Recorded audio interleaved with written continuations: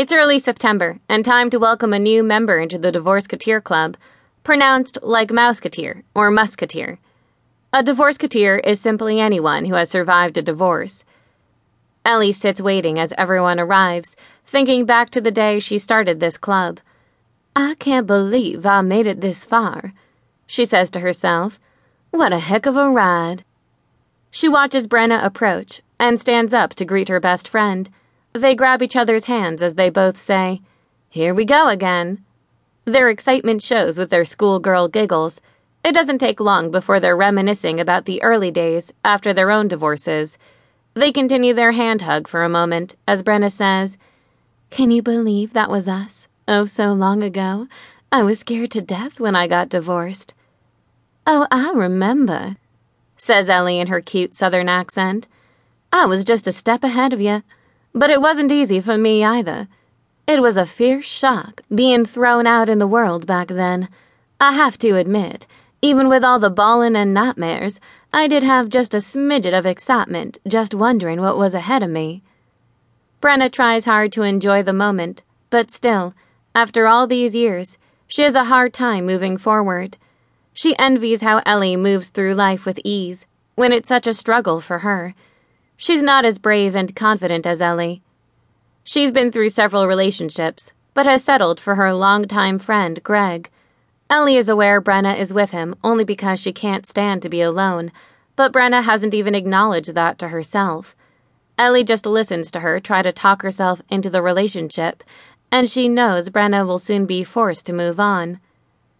"Well, here you are in the middle of Kansas," says Brenna. "Who would have ever known a little Southern belle like you would wind up here in Wichita?"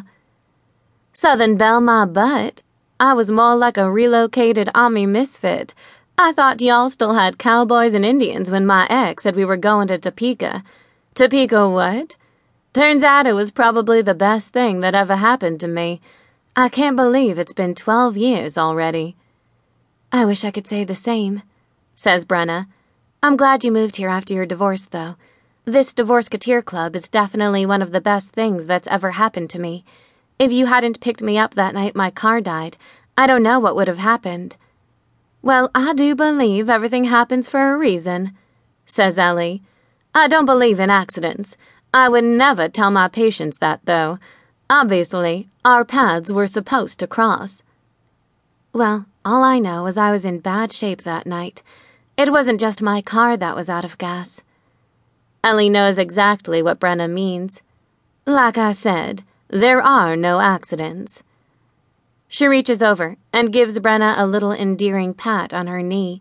She knows the struggles Brenna's had and hasn't given her the all clear in her own mind, even after 10 years. Ellie knows her and tries to gently guide her through her journey in life. Brenna admires and respects her advice. She sometimes feels embarrassed to tell her about all of her struggles after 10 years. Ellie can usually pick up on what's bothering her, even before Brenna has it figured out. Ellie gives Brenna a nudge and says, "And look at you, 10 years out.